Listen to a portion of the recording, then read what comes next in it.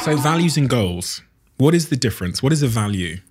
Sure. So the way I would talk about sort of values and goals in therapy is really around a goal is something that once you achieve it, once you get there, it's done. So, your goal might be to get through your exams. Okay, exams are over, you passed, done.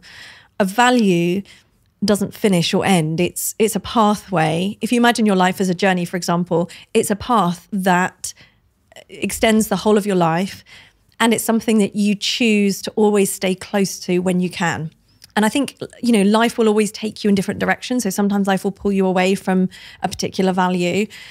But it's really about always evaluating and knowing where that path is so that you can pull back in that direction. So, for example, when your career starts to take over because it's so busy and then you think, oh, I haven't spoken to my girlfriend all week. That's you going, that path's too far away now. I'm pulling back. I need to head back in this direction because this is important to me. And so it's a kind of, winding path where you're sometimes you're pulling away from it and sometimes you're going back towards it. And something that I included in the book was these sort of little values check-ins that I would do and we do in therapy where we look at, okay, just look at the different areas of your life. It doesn't have to be rocket science, doesn't have to be really kind of airy-fairy. It's looking at, okay, what's important to you in your life? You might have family, intimate relationships, health, creativity, lifelong learning, career, contribution, those kind of things. And then you could literally kind of split it up into boxes and put in each box words, what's really crucial is it's not what happens to you. It's not what you want to happen to you. It's how you want to respond to things, how you want to be in that area of your life, what kind of person you want to be. So let's say you were looking at your, romantic relationships. What kind of boyfriend do I actually want to be? What kind of partner do I want to be? What do I want to represent to that person? And how do I want to come at difficulties? How do I want to sort of respond to problems that we face? And that kind of thing. So it's all looking at the attitude that you bring to that situation in your life or that area of your life. And you might come up with words that then kind of resonate or, maybe, I don't know, maybe in your work life, maybe enthusiasm is a word that you just hold close to you and that becomes one of your values. And so you can then, and sort of exercise that's in the book is you can almost rate, okay, how important is it to me to be enthusiastic in my work? Maybe it's 10 out of 10. That's really, really important to me. And on that same scale, then how much do I feel like I'm living in line with that this week or today? 2 out of 10. I'm pretty tired. Can't even bother today. This job's really boring today or whatever. And that, so what you've done there is you've opened up a discrepancy between, okay, this is really important to you, but you're not living in line with it. Why? What's going on? Not in a way that you can then be really self-critical, but as a tool to say, my girlfriend's really important to me, but I haven't seen her for 4 weeks. Why? What's stopping me from jumping on a plane right now? Okay, let's do that. And then, when you start to do those things and you're coming back towards your value, the sort of rating for how much you're living in line with it would go up. And so doing that kind of exercise is really just a long-winded way of saying you can look at what's important to you.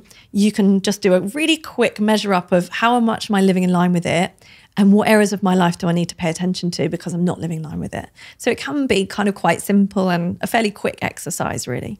I was actually watching a video last night and there was a guy on YouTube.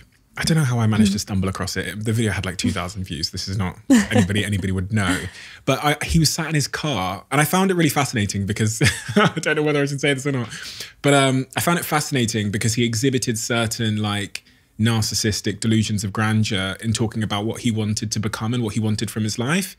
And it got me thinking that it's quite difficult to understand whether something you say or write down or are aiming for is a value or if it's just based on like an inherent deep childhood born insecurity. Because if you'd asked me at 18 what my values were, I would have said £1 million, a Lamborghini.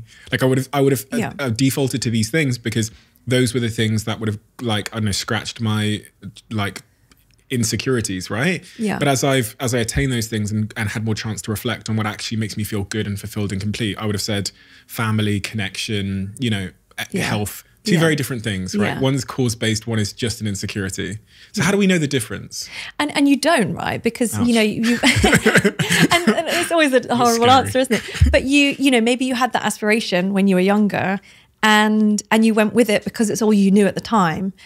And then you learnt some, you became more wise and your values shifted slightly. And that's the thing. That's why I talk about doing sort of quite regular values check-ins, because depending on your life, you know, stage and what you're doing, your circumstances, your values will change. You know, my values transformed when I had children and, you know, probably sort of flipped them upside down really. And that's okay.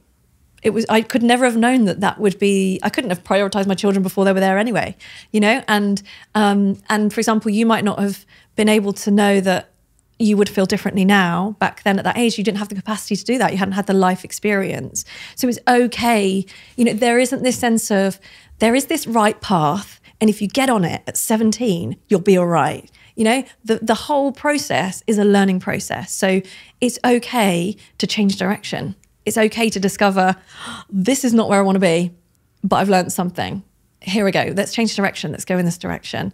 And now I've got the knowledge of where I don't want to be.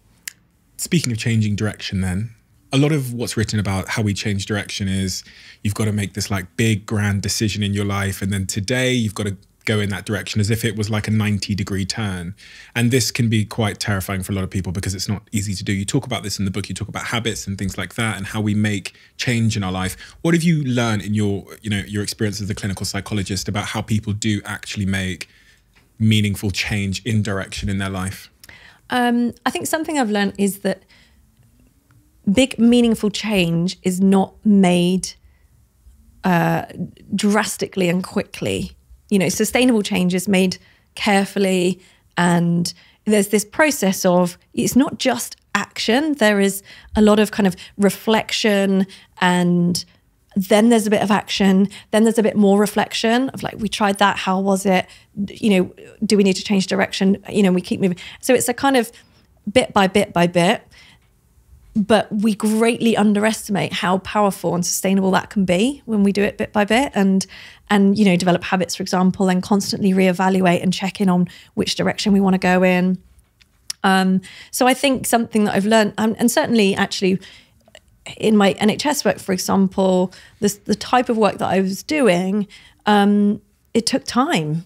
You know, if someone's really poorly and there's a lot to work through, that takes a long time, and that's okay. That's kind of how we work. It takes time to heal and things like that. So I think I learned to sort of acknowledge that not everything has to be done yesterday.